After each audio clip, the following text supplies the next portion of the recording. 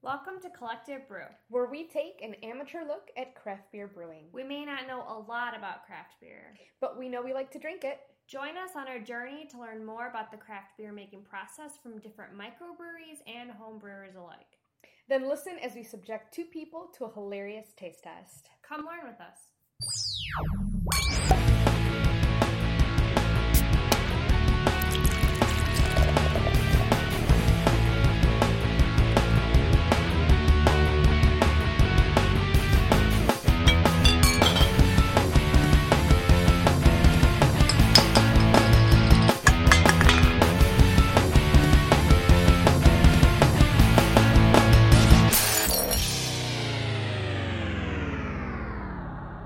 Welcome to episode 1 of Collective Brew. We're so excited that you've decided to join us.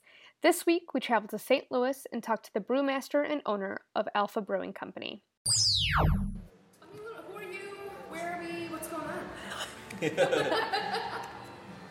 on? My name is Derek Langeneckert. I'm the, Director of Brewing Operations at Alpha Brewing Company.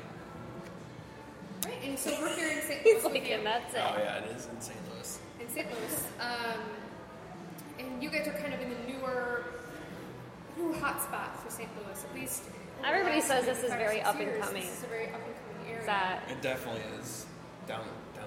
I mean, it's like not a super big city where there's like 1,000 streets to go drink on. There's several districts, but downtown, like 10 years ago was a bunch of vacant buildings, and they, there's been a lot of money coming down here to like redevelop cool old buildings. They used to be offices into like really cool loft apartments and stuff like that. Yeah. To kind of, it's gentrification. So obviously they're like attempting to move out the riffraff or whatever you want to call it. That's my favorite word lately. Everybody's been saying that. I'm like, all right. To move out low income to bring down, $1,500 a month rent people, like professionals. Some college students. The law school just moved downtown last summer, and Bush Stadium just got rebuilt. Yeah, so, there's just a bunch of cool stuff going on down here. St. Louis is definitely going through like a revitalization. I think so. I mean, there was a lot of, I don't know if you know, but St. Louis is a really segregated city. Yeah. So, there was tons of white flight early on, in like the 60s and 70s, where everyone with money moved out into the county. And St. Louis is super messed up for that too, because there's the city, which is pretty small land-wise, and then there's the county. There's St. Louis City County, and then there's St. Louis County, which is like a donut around St. Louis. So like a lot of the money and the jobs all left the city proper, and it's all been coming back. Slowly but surely. Yeah, as the region grows, no one wants to sit for 2 hours in their car when they're coming to work. I have to say, this is the only city that I've seen where you can walk to 3 different pro teams. Yeah, they're all down within there. Like 10 minutes. Yeah. Yeah, that's not a Chicago thing. That's not what we're definitely used to. No. Yeah, but you guys are lucky because you have like a super dope transit system. We do. All right, let's not call it souped up. Well, I'm just saying it's super nice because, here we just have 2 lines on our subway, and it's obnoxious. It doesn't actually go anywhere. It goes to the airport, but doesn't go near my house, so I couldn't, even though I live in the city, I couldn't take the subway to my house because, you have to take 2 buses to transfer to the, you might as well just drive and pay the $20 and screw it. So, Alpha, you guys have been around just 2 years? 2 years and 2 months. 2 years and 2 months. What brought about Alpha Brewing? Well, I had this celebrity friend who wasn't a celebrity at the time. His name's Grady, and he was on a couple TV shows. He's a Green Beret, and he was back home on leave or something, and we were just sitting around drinking some homebrew, and he was just like, dude, you should open a brewery. And I was like, ah, man, idiots like me don't open breweries. And then like the next day, it was kind of like, maybe it's like me do open breweries. I don't know who even opens breweries, because I'm always thinking like, man, it must be like someone with, millions of dollars Yeah. that opened breweries, and I started calling people and looking at stuff. I got a job at Square One, I worked there for about a year. Well, I volunteered for like 6 months, and then they actually paid me the last 6 months. And then, it was time for me to start working on this project. And it took about, I'd say like 9 months to get all the equipment and stuff like that. Yeah. And raised a bit of money and put it all together. So, in terms of the way that you guys brew, you're doing actually something pretty unique. With the sour beers? With the sour beers. I guess. There's a couple other breweries that do some, their side project, they do a lot of sour barrel aged stuff. And Four Hands does periodic releases of really cool, interesting sour stuff. But for the most part, no one's doing this.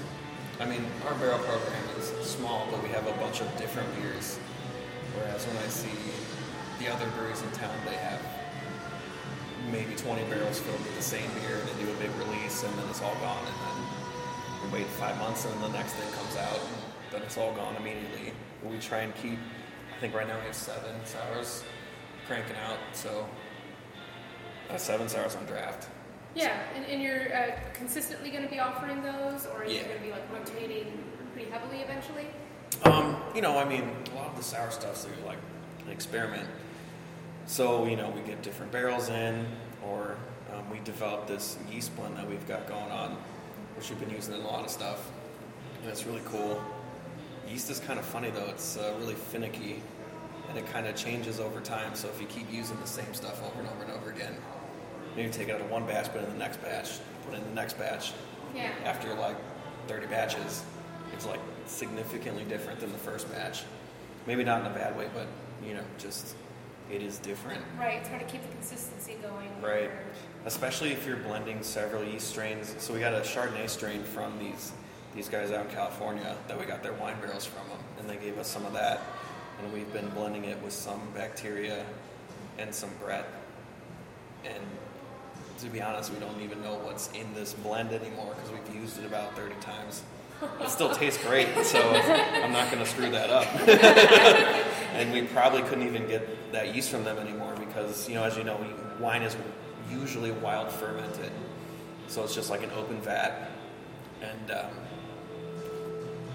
whatever yeast is just on the skins of the grape just starts going and poof, yeah. You get wine. So we got some of that and we were using it. And I think that was your favorite.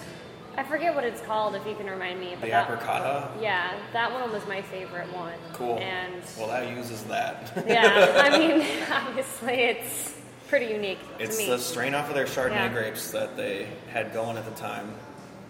Yeah. So we wanted to do delicious. something. So you guys are experimenting quite a bit. What is like the worst thing that's come out of an experiment? Oh, man. Everyone wants to talk about their best, right? There's been some pretty... I want to hear about some shenanigans right off the bat here. There's been some ridiculously dumb stuff. So we did this experiment that we learned about from this brewery in Peoria, Illinois, I think they are. It's Distill. And they were telling us about this wild fermentation, no boil technique that they've been using, where you do the mash, you pull the wort off the mash and put it into the fermenter directly. And, the mash temp is like 165, 180 something, 168, something like that. You pull it off, put it in the fermenter, and by the time I get the fermenter, it's about 150. And I was like, nothing can be living inside of this fermenter. It's way too hot, and it's all going to be dead. And next day I came in, and the thing was bubbling like a rocket ship. And like, all right, well, it was a stronger fermentation than I see with normal Saccharomyces yeast. And like 3 or 4 days later, it was tasting very interesting. It wasn't bad. It was definitely very sour, which is what we were looking for. But it just tasted like the strongest blue cheese I've ever had in the world. So that one went down the tubes. We've had some ideas about how to figure that out. We've only tried that once, so we're going to probably have to try it like 10 more times before we nail it. Right. Because it's definitely a great way. It's a quick sour, so you don't have to wait months and months. You just wait like 4 extra days for the sour fermentation to happen. So, we're going to try that again and see how it goes. This time. I mean, it's a pretty simple process. It's just, it's all about keeping stuff super sterile. But when you're doing a no boil, you're not boiling the wort, you're just transferring it in the fermenter. That means that like the mash tun has to be extremely clean, almost as clean as a fermenter should be. Right. So it's a challenge, but I think, I mean, Distill has nailed it. So Right, and you just have to do it 10 something more times. about being able to get that process down. I think that'd be really interesting to see where you guys go with that. Your sour beers are amazing. I mean, each one is just a little bit different. Everybody that told me about Alpha, they're like, oh my God, I want a sour right now, thinking about it. And I was like, all right, I'll get there. Calm down. Like, Jesus. That's good. I mean, I think every brewery kind of has their thing, you know, like, you know, Perennial's really known for Abraxas. They have this big, delicious stout, and they've nailed that hardcore. And Four Hands has their regular beers, but I thoroughly enjoy beers like Super Flare or Cuvée Diablo, which are their two just fantastic sours. Civil Life has their brown ale, and you know, we've never been able to like nail that big stout, but we've been nailing the sour beers pretty well. And it, you know, it's like kind of disappointing, you know, in one sense that we haven't been able to like nail a big 12% stout, but I guess that's not our thing. Yeah. Well, I mean, you're 2 years and 2 months into the game, so to speak, in terms of producing in large batches. And you're already doing great. Yeah. So I would say, I don't worry about What it. got you into brewing? You want to hear the real story? I want to hear the would love to hear real the story. Oh, Jesus, good. Well, one day I was watching adult videos. Yes, I already know where this is going. I've heard of those before. And, you know, this little ad popped up on, like, the little side thing that was like, do you know how to brew beer? And I was like, I fucking don't know how to brew beer. That should be something I should know how to do. And went down to the homebrew store out in Chesterfield and got a kit and brewed beer. And my homebrew kit just kept growing out of control. And finally my wife was just like, look, this is enough. We have a whole second bedroom full of shit. We had to buy a new stove for our house to like accommodate your stupid brewing. We have a keg fridge. We have thousands of bottles of all sorts of weird shit. We had oak barrels, like not full size, but 5-gallon oak barrels going all over the place. And our house just smelled like a brewery. And yeah, she was like, this shit has to get out of here. And then it was like all around the same time when Grady was like, you should open a brewery. And then I was like, I don't know. I mean, honestly, when we opened this place, you know, I got all this money from all these guys, like buy a whole bunch of stuff, and then, you know, honestly, I didn't think the brewery would last 5 minutes.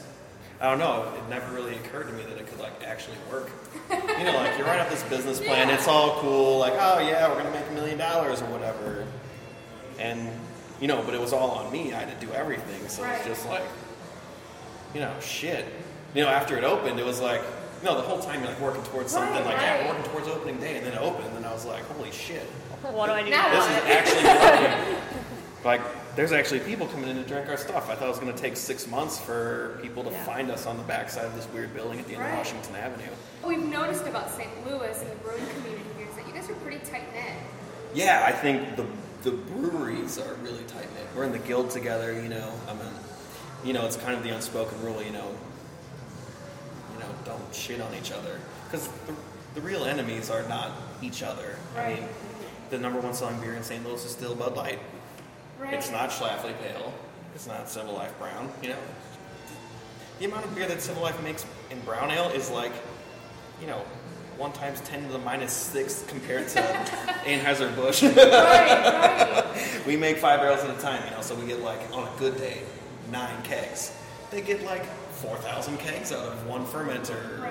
You know, it's like, so, you know, like dragging people away from macro beer, because you never meet anyone who's like, well, yeah, I used to drink imperial stouts and IPAs, but yeah, I can't buy that shit anymore. Yeah, right? No one says that. Everyone who meets like, I used to drink Bud Light like all day. I could crush a 30-pack, and now I just go buy a 6-pack of Moose Drool, and like, that's, you won. Yeah. Because that guy walking down the street now, he's going to be like looking on his phone like, there's all these dive bars around here that are serving High Life or Natty Light or whatever.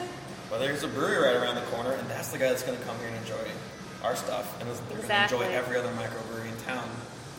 You know, and we do have our crowd pleaser beer. It's a style called Keller beer. It's Pilsner. We have that for the group of 15 that comes in, and there's that one guy who will not try anything that looks like motor oil. There's always that guy, right? And I'm always like, what's the darkest thing I can try in here? I'm very curious. But I like it. It gives me promise because I see a lot of women. Like, for me, like, craft beer for men, it's like you drink your Bud Lights when you're in college, and then you get a Straffe Pale, and then you get a Stout, and then you get a Porter, and then you get an IPA, and then you like, after you've exhausted every IPA on the planet, you've had every barley wine and every stout, then you're like, well, maybe I'll try that sour beer. But for women, it's super funny because it seems to me, you know, more into mixed drinks, more into wine. That's like, you don't even have to go through all that shit to get a woman onto like these sour beers. You know, it's like, you like rosé, right? Well, we happen to have this beer that was fermented with rosé yeast in rosé wine barrels with apricots. Like, done. I like apricots and I like rosé.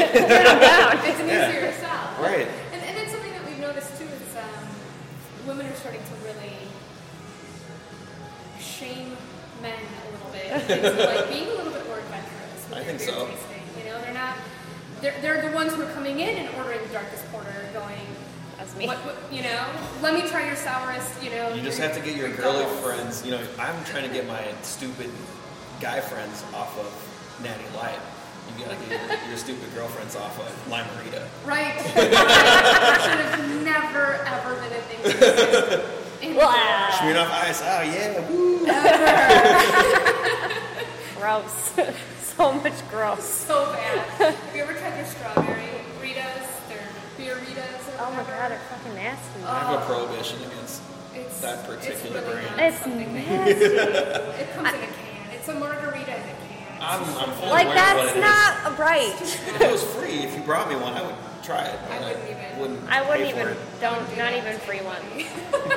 I don't know if we're partial because we grew up in Chicago, so we grew up around beer and brewing, but like, I can't even picture now drinking like a Lime-A-Rita in a freaking can. That's freaking nasty. Yeah, so, you know, at least here, you guys have had a really interesting fight with, you know, Anheuser in terms of bringing up craft brewing and making it something that is an alternative staple, right? Sure. Whereas like here in Chicago, we can say we've had craft brewing for 30 plus years. We didn't have that struggle. People were willing to try it out. Whereas here, I think it's an expectation almost. Well, Bud Lights so like the first craft brewery was Schlafly. They opened in '91. They definitely had a fight over legality things because Anheuser-Busch had a war chest and lawyers at disposal. Unfortunately, Anheuser-Busch bit they bit off more than they could chew because the guys who opened Schlafly are senior partners at the biggest law firm in town, Thompson Coburn. Gotcha. So they kind of got their asses handed to them. There's all sorts of silly things. I won't speak for them, but right. One of the things they were trying to nail them on was like you can't have breweries this close to each other, and they're the only brewery in Missouri for like 80 years was Anheuser-Busch. So the tax department and all these label approval divisions and all that sort of stuff had like one person doing 9 jobs because it was just one company, and it was just like, oh, that label looks good, rubber stamp, done, you know. Right. But then when Schlafly opened, it was like, I don't even know what this statute means to even like, what paperwork does this brewery even need to do to get open? Right. Yeah, I don't even know. Been here since before I started. No one's opened a brewery since like 1931 or whenever Prohibition ended. And Anheuser-Busch clearly wrote the rules for their own reopening because they're the only brewery in the whole city. They're the only ones left. Yeah. I mean, all the other ones closed, so they just, they got to do whatever they want for a long time. But to their credit, they did lots of good stuff. They made our booze tax one of the cheapest in the country. I think it's the second cheapest. We pay $1.86 per barrel, which is extremely cheap. When I look, we were just down at Yazoo in Nashville, and they had some big poster in their brewery like, come out and support craft beer. We're trying to get the liquor tax changed. And they were paying like $28 a barrel. Yeah. So you can imagine, if you make 100 barrels in a month, you have to pay that at the end of the month. I have to pay $45 or something. Right. Down there, they have to pay like $3,000. $3,000. Yeah, that's nasty. That sucks. Yeah. That's ridiculous. That means every keg you buy in Tennessee, there's like 15 extra bucks tacked on. That goes to the state. Just for the tax. Yeah. So they did that really good. They also they weakened the 3-tier system a little bit, which seemed like a problem when we first opened. That the distributors were kind of in bed with Anheuser-Busch, but for a while Anheuser-Busch owned their own distributors, and which gives us a leg up because we're our own distributor too. Right. So the brewery owns all 3 aspects of sales. We're a manufacturer, we're a retailer, and we're a wholesaler. So it saves us a lot of money because, as cool or not, whatever as the distributors are, they do take a cut of your profit. Absolutely. And we can't even hardly make enough. We have like 1 draft account, we're in 5 liquor stores. But if we had to pay, if we were forced to pay them, then we probably wouldn't be in any of that stuff just because it costs, it would just be too expensive. So what surprised you the most about running a brewery? That's different from like craft brewing at home. Yeah. Well, not about even craft beer. I thought the hardest part about this thing would be to make beers that taste good. I was freaking out about it so much, but after we opened, I quickly realized the hardest part is not making the beer. The beer pretty much makes itself. The employees, making sure they show up on time. The bar staff, making sure they actually can describe what beer you're drinking, or things just as simple as you like stouts, but the guy who walks in likes IPAs, and you're trying to be like, no, the stout's really good. It's like, no, give him what he wants, not what you. Right. Yeah. So trying to get them to not oversell the product, but just to let the product kind of sell itself. Let them enjoy what they're going to enjoy no matter what. Just because you don't like a lager, the Keller beer doesn't mean that this dude is ready to try a sour IPA. Right. And in the same thread, the thing that has surprised me a lot is just the public's lack of knowledge about anything. Like, so many people describe their beer as yellow or black. Come on. Like, you don't describe, I guess maybe you do. You describe your wine as like white wine, red wine, but there's like Pinot and Chardonnay and Zinfandel, and they're all different grapes, and they're all different flavors. Some are dry, some are sweet. Mm-hmm. Some are barrel aged, some aren't. Right. And so I guess I never thought about it with wine. But with beer as well, everyone is used to just drinking this American style Pilsner. But, right. To try and describe something like the tequila black ale, where it's like, well, it's sour with lactobacillus, it's a kind of a stout grain bill, but it's really dry because it's sour and it aged in tequila barrels. Which, by the way, is delicious. I had that yesterday. Yeah. I've been talking about it all day long. You're trying to tell some guy that just comes in off the street like, well, tequila dark ale, what's that like? And you're like, woo, and then you have to have like 10-sentence description. Right, and I think too, especially with the dark ales, is somebody looks at that, they're not used to it, and they're going to go, no way. It looks like motor oil. Yeah. I hate when people say that too. It's so surprising of taste. All the different tastes that you can have with a beer that may be a darker color, people are just like shocked. They're like, I can't believe this tastes like this. I'm like, did you guys try that Stone's Golden Stout? I don't think we did. I don't think we did. It was this color and tasted like motor oil. Was the opposite end of it?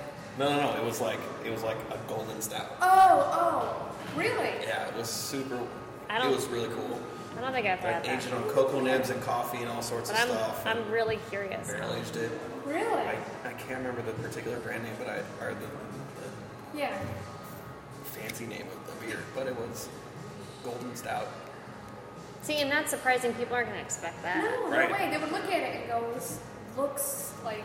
They're like, probably going to chug this. Commercial. But only craft beer schnabber is going to buy a beer like that anyways. Yeah. Not that they're trying to fool Bud Light drinkers into drinking a yellow stout flavored beer. Yeah.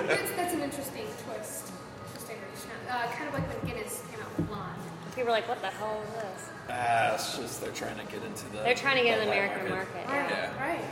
But any way they can. But with the beer, so even if you're telling these people like it's tequila black ale, and you're telling them all these like, because we all speak beerese, and you're trying to tell this new guy like what this is, and you even words as simple as bitter and sour, like, just don't register, because they have a hard time describing, like, what they're actually tasting. And it's, even for our staff, you know, it takes a while for someone to get to the point where they can actually, like, accurately describe. Like, you've had 1,000 IPAs. They all have different hop varieties in them, all sorts of different things. One's grassy, one's resiny, one's really fruity, like Galaxy to Chinook to Willamette or something. Yeah. And if you just say, oh yeah, it's hoppy, it really doesn't mean anything. It's kind of like saying, yeah, the car's 4 wheels. They all have 4 wheels. How is this IPA different, or what IPA does this compare to? Right. But what that really means is that the person behind the bar has to have had like 500 different IPAs to be like, yeah, this one is just like Schlafly. This one is totally Belgian style because I've had those before. This one is really like Stone. This one is like Sierra Nevada. Have you had Bigfoot? Have you had this one? It's got the nose of this, but the body of, you know, like, there's so much. It's not easy. It's very intricate. I mean, people just assume beer is. I think there's 100. I think it's all light American categories. lagers. Yeah, there's 100 or so categories of craft brewing, right? And that's it. But when you actually start looking into each category, you can say beer 10 different ways and still not hit every single option available to it. Right. I mean, for wine, well, for beer, you know, there's hundreds of different yeast strains. There's hundreds of different malts you can use from many continents. There's 1,000 different hop varieties you can use.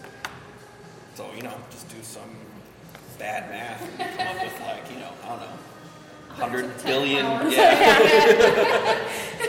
Like, that's how many different recipes you can use. And then you can make them all different alcohol strengths and age them on different things, and all the spices you can put into them too. Right. It's kind of endless Put at them in this different point. barrels, Right. and then you know, double some things, triple some things. Right. Throw some tequila in Throw it. some tequila in there. Put some flavor shots in there. You know. Yeah, absolutely. And one of the things that we enjoyed when we were here was some of the art for your bottles. Oh, Can yeah. you talk to us a little bit about those? Yeah, well, we have this indoctrination series. No, I can't wait. So each month is kind of making fun of some religion. I mean, I think we're to the point in society that we can, like, make fun of religious beliefs because, you know, let's be honest, some of them are pretty funny. Yeah. Yeah. So, you know, we started with the Atheist Ale. The picture was Bill Nye as a chimpanzee. You know, so it's kind of making fun of what the other side would say. So, like, you know, every young Earth creationist would be like, oh, atheism, they think we came from monkeys and they believe in science. You know, and the atheist would say, like, you don't have to believe in science. It's true whether you believe it or not. Right. And we didn't come from monkeys. We evolved from a common ancestor. Yada, yada, yada. Right. So, you know, you go down to other ones. We did the Gibberish Porter. It was a chocolate oatmeal porter. And it's kind of making fun of those snake handler Pentecostal people. So, like, it was a Quaker Oats guy with a snake wrapped around his neck. That's so perfect. And the description on the label was just like, you know, the speaking in tongues. You guys ever seen these? Yes. Yeah. You know, something. Like, the whole label was just all written in gibberish.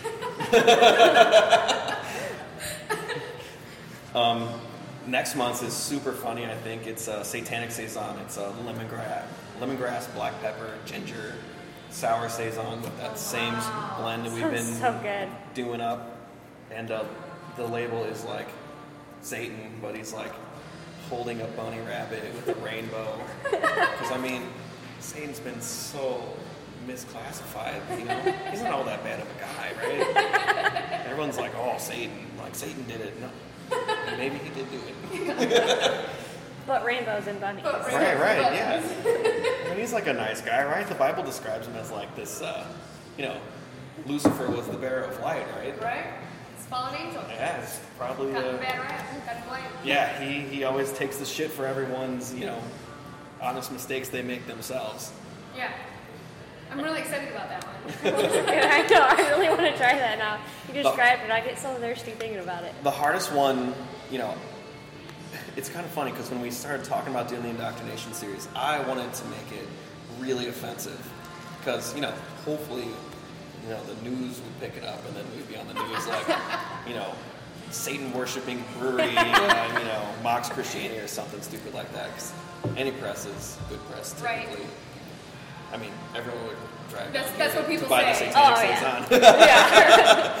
And our investor group was just like super paranoid, like, oh man, you're gonna piss off, like, there's a lot of Catholics in town. We had this Pope Mobile beer. It was a Brat Cream Ale, and the picture on it was a T-Rex driving the Pope Mobile with the Pope hat on. And it was an ice cream truck, so all these little kids are running to it, like, subtle pedophile joke. Yeah. Very subtle. And they're If you just... didn't look, you would just miss it. And I just, I was like, they were really concerned that this was going to like alienate us and everyone's going to be like super mad. I mean, but I see lots of beers and they're all like really trying to piss people off. And the hardest one, we have this Muslim beer. It's called Submission Ale. It's a smoked brown ale. And if I was allowed to, I would do Mohammed's picture on it. Right. They were too afraid. They threatened to vote me out Really? if I put Mohammed on it. Wow.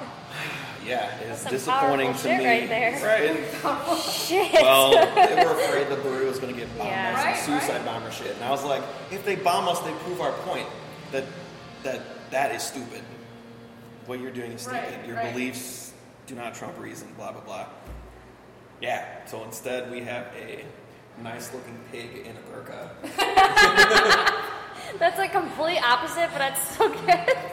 And like the whole description's like, this beer will blow your mind.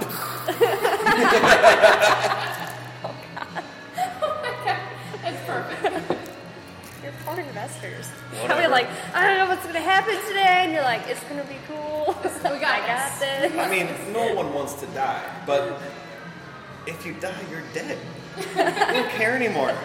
It's not like you're dead and you're like, ah, shit, I probably shouldn't have done that. So that's the that was my reasoning with the whole Mohammed explosion beer. So speaking of your beers, what do you guys currently have right now? Well, we have 7 sours and 7 traditional beers. We kind of split up on the menu between Beta. Beta's all the barrel-aged stuff, and Alpha is all the traditional, IPA, pale, stout, red ale, Keller beer, IPA. I don't know if I missed it. Yeah. But the sours, the other 7 beers we got on draft today, the Pope Mobile's a Brat Cream Ale, so it's 100% bread fermentation, and a cream ale typically uses corn in it, which gives it a kind of finer mouthfeel, but also a bit of cream corniness, a little, not very much hoppiness. I think it's 10 IBUs. Sour IPA was super interesting. It's 7% IPA aged in Chardonnay barrels. It was a sour mash technique, and we dry hopped it with Citra, and it's 50 IBUs. That one was the most interesting one. We were, puzzling over it for a while because with beer, there's a lot of food analogs. So everyone's had sour food. We've had pickles. Right. So you're like thinking, all right, what thing is sour and bitter that we've ever had? Like, is this even going to work out? Like, there's sour and spicy. There's like kimchi. Right. There's sour and Yeah. salty, like sauerkraut. I haven't had anything that's sour and bitter, like with the hoppiness. So we're like really, just like trying to figure that one out for a while, but it turned out really good. So, Right. so Yeah. the end of the story is, I guess that's a good idea.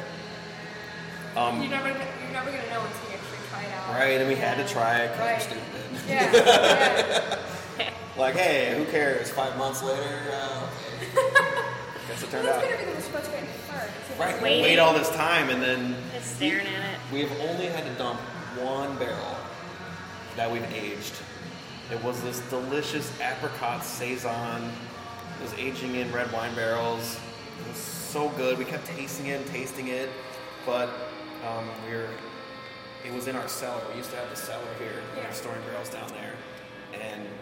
And one day we went down there and it was covered in like black mold. So that was a dumper, and we tasted it against our better judgment. Like, can we die from drinking? Fuck it, I don't care. So we had to dump that one out. But yeah, since that issue, we moved stuff up out of the basement into our tasting room, which gives us, we can watch it more. Yeah, so we actually used to have tables there. You don't need tables. Yeah, no, I don't need tables. I think you'd rather have that than black mold thrown all over. I mean, it's kind of funny because a lot of people come in, we have these barrel-aged beers, and they'd be like, well, where's the barrel? I don't see any barrels here. What'd you do? Just put, like, barrel flavor in? Like, Come on. you idiot. No, but... Barrel flavor. Just like, Yeah, exactly. But now that they're all here, there's like, it's like, oh, this is actually a serious thing that they're like taking out tables to put in space to do these things. And it's one of the problems with the barrel-aged beers is that they're always more expensive because we have to buy the barrels. We have to buy a forklift to move the barrels. We brew beers today for Christmas, sort of stuff like that. So it's like, hey, it's taking up our space, our time. We put a lot of energy into that stuff. And and then they're like, it costs $1 more. Like, yes, it costs $1 more. It should cost $8 more, but no one will buy it at $18 a pint. Mm-hmm. So I think the barrels being here is like, oh, it's actually a real thing. It's not just some bullshit thing where they like Beechwood aged or some bullshit like that. It's like, no, actually, it's like actually a thing where there's like actually things that you put the beer in, and sometimes like, the bungs like fart a little bit, and it's like, oh, that thing's alive. There's something going on in that thing. That's the best thing I ever heard, like, ever. It's probably the best quote we've had. Well, they do. The little bung's like... Silent, and everyone looks around. What? What does it mean? It's a barrel. Fucking barrel over there. Should we ask our favorite question? Or do you got? I think we should have a couple more. You got more? Before we do the favorite? Yeah. You guys swap things out, so to speak. You're testing out new things, trying new things out. What's been like the community response to that? Have people been like really pissed that you're out of their favorite, or are they totally like loving the fact that they like can what's come in here and next? just try something new? That's a really good question. We've encountered, when we release beers, there's usually like a quick rush to get in and get them, and which is super cool. There's lots of like excitement about it, and then, after like, usually beers stay on draft for maybe 4 weeks or something like that. And then, it's funny, you like post on Facebook or Twitter or whatever, like, hey, new barrel age, blah, blah, blah, something, something. And then you get these people that like come in like 8 months later, and they're like, hey, do you still have that Valentine's Day beer on draft? And it's like, no, man, it's November, dude. It'll be on draft in 4 months at next year's Valentine's Day. So there's, some complaininess about it, but what I've seen from that particular group of whiners is like super consumerism, likes going to Walmart and drives a new car and doesn't get it. Right. Like, you don't whine that you can't get a 2006 bottle of Behringer Zinfandel, do you? Right. No one complains about that. Why are you complaining about getting, like, would you even want to drink a beer that's 9 months old? Right. Nope. And that's part of why would you? Is the beers that you're drinking here are all very fresh. Right. Right? They're not stale. They're not tried over and over and over again, and decades later you're still trying the same beer. Right. I hope not. We do have 4 mainstays that we've had for a long time. Our red ale, the Storter, which is a brown porter, and then Golden Nugget Pale, just a reasonable little pale ale, and then the Keller beer, which, we do have several regulars that come in and drink those all the time. They don't try anything else, which is kind of funny to me. But, for the most part, most of our clientele is looking for something new. And I think it almost is okay for us because we're downtown, so we get lots of tourists. We're in a city museum. There's lots of tourists that go there. So we get like a lot of through traffic. So not having something next month and having it this month, like no one cares. Kind of makes sense. They just kind of remember the experience like, oh yeah, that one beer I had down there was super awesome. I'm totally going to have to go back and see what they have next time. And you guys are bottling some brews and... Yeah, 22s in bombers. It's really fun. It sucks. Bottling sucks, but I mean that was one of the biggest complaints we had. We do growlers of everything, but you can't age a growler of anything. Yeah. So it's got such a short lifespan. Right. I mean, I'm sure the Pope Mobile, since it's 100% Brett, if you took those bottles and aged them for a year, it would become more funky, more whatever. Yeah, definitely. The two Valentine's Day beers, we did Honeydew Brew and I Do Brew, and one's a Belgian triple and one's a Belgian quad, aged in Woodford Reserve barrels. Good. So yeah, that quad. That's right up my alley. I thought that quad was gonna last here for like 10 years. Like the 5 kegs of it, just like, man, because it's not like the Keller beer, you can't come in and have 10 of them. You have 2 and you're done. Right.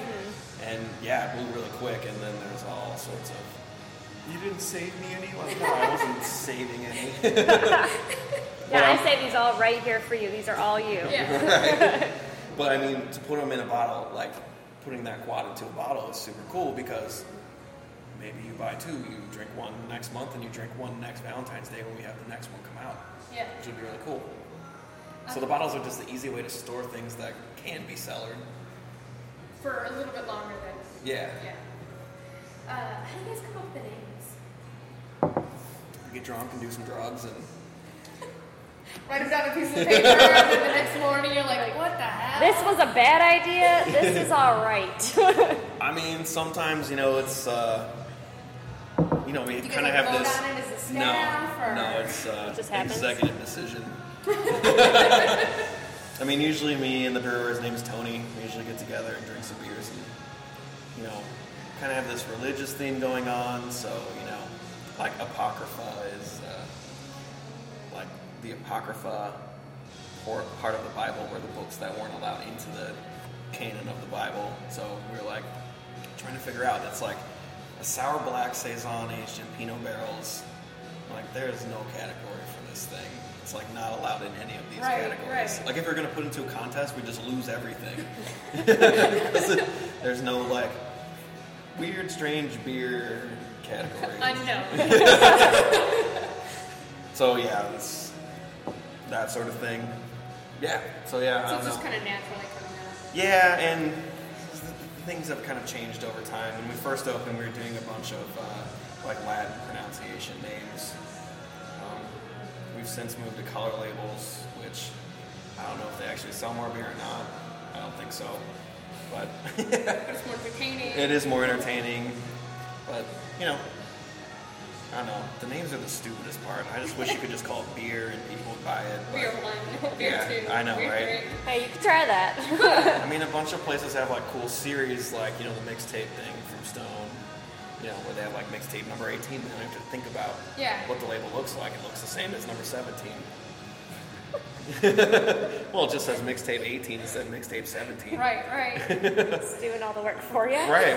It's super easy. I haven't been smart enough to come up with a series like that yet. One day it's just going to come to you and you're going to be like, this is it, we're doing this tomorrow. I think the Indoctrination series we're going to keep around for a while. It's good. Because the beers are pretty cool and interesting and... It's a fun way to market. Yeah. It really is. Plus, It's I'm like really hilarious. interested in politics and religion. So there you go. Yeah. Hand in hand. Plus, Love I it. like to make fun of people, so... All of it works so well. I can tell. I'm totally okay with it. I think it's my Chicago sarcasm that's like down to the... Yeah. All right, last Are we ready question. for Yeah. last favorite question? This is our favorite. I don't know why. Okay, It's such a so stupid question. I know, but everybody's like answers it differently. All right, how would you drink your favorite craft beer? Like, what is your favorite way to do that? Scenario, anything. I just drink it It's with so friends. open-ended. It's really intended to be that way. I mean, I think there's a lot of snobbery about needs to be in the right glass. I think you should just drink it out of whatever glass is there. But, craft beer is more about a community than it is about hiding whales in your basement and posting pictures on Facebook about how cool you are because you waited in line at Dark Lord Day for 17 hours to get that one fucking bottle for $42. Oh, I got Like, friends like that. It's so obnoxious, and I think that mentality will be the death of craft beer. Interesting. That if those people are allowed to, Define it. yeah. I mean, it's this elitist culture. You know, everyone likes a nice steak. Yeah. But everyone doesn't like to hear their asshole neighbor talk about how nice their steak was and how they're saving leftovers in their fridge for 8 years. Like, that's ridiculous. Oh my god, I never thought of it like that, but I'm gonna think about it like that every day. Like, buy your beer, drink your beer. If it's a beer that should be aged, age it. Buy 3 of them and drink one now and one later on. Yeah. And share them with friends, and don't be such an asshole that you have to parade it around and show people and brag about how long you waited in this pouring rain and snow to get this fancy beer. I mean, don't get me wrong, I'd love it for there to be lines outside of our place to sell all of our beer in 5 minutes and then just close for the week. That's cool. But I mean, it's not about that, you know? I mean, we could make our sours $15 a bottle and only sell them in bottles and only sell them on Saturdays at noon. Right. Like, we're here to try and educate people about what they're actually drinking. Like, this is a sour, and this one's aged in red wine, and this one's aged in rosé barrels, and this is how they're different. And sit down and try both of them, and they're not $19 a glass; they're $7. Right. Like, that's affordable for most normal people who are at least interested in craft beer to come try. Right. And I think that sort of mentality is going to go way further with normal human-style people than it is for that small minority of beer drinkers, the 0.001% that will stand in the snow. I mean, Dark Lord Days. Dark Lord Days is a fucking awesome beer. Yeah. But can you imagine what would happen to the price of that beer if they just made it year-round? Right. Yeah. It would be cool. Everyone could drink it all the time. It would be a $10 bottle on the shelf in the liquor store. Right. Exactly. But instead, it's a fucking $80 bottle or whatever it is. You wait in line to get a lottery ticket, to buy another lottery ticket, to pay 10 more bucks, to wait in a different line, and then every third person gets a bottle. Like, you know, like, it's just like, oh, kudos for you. You have made this cult around your awesome beer. But that doesn't help that guy that's just getting into craft beer. Right. That's like, oh, I heard about Dark Lord, and then all of his snooty-ass friends are like, oh, you can't have any of it because it's too precious. It's too expensive. Yeah, like, come on, man, it's just beer. Right. It's not even like a 1902 port that they found on the wreck of the Titanic. It's like, it's a beer they brewed 2 months ago, and they aged it on anise or something. Right. Right. No. Yeah, so that's beer's great. about your friends and your family and sharing it and having a good time. Not about, you know, a white whale. I completely love it. agree with that. That's great. I mean, that's what Collective Brew is all about. This podcast is to bring everybody together. I mean, no matter what, you know, how many craft beers you've had, if you've had like 1 million of them or not, you should just like We want to take the snooty out of it. drink Oh, beer. but don't you have 500 untapped badges? No. No. No. I don't have time for that. No. I'm drinking the I'm beer. drinking I'm not on the app. I'm not too busy to like go on the app and like. You don't carry around a Tag notebook it. journal like, oh yeah, had this beer today.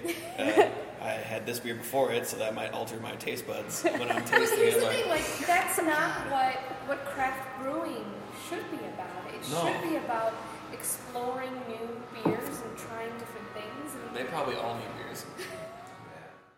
Have an opinion? Share it with us at Collective BRW. That's at COLLECTIVEBRW.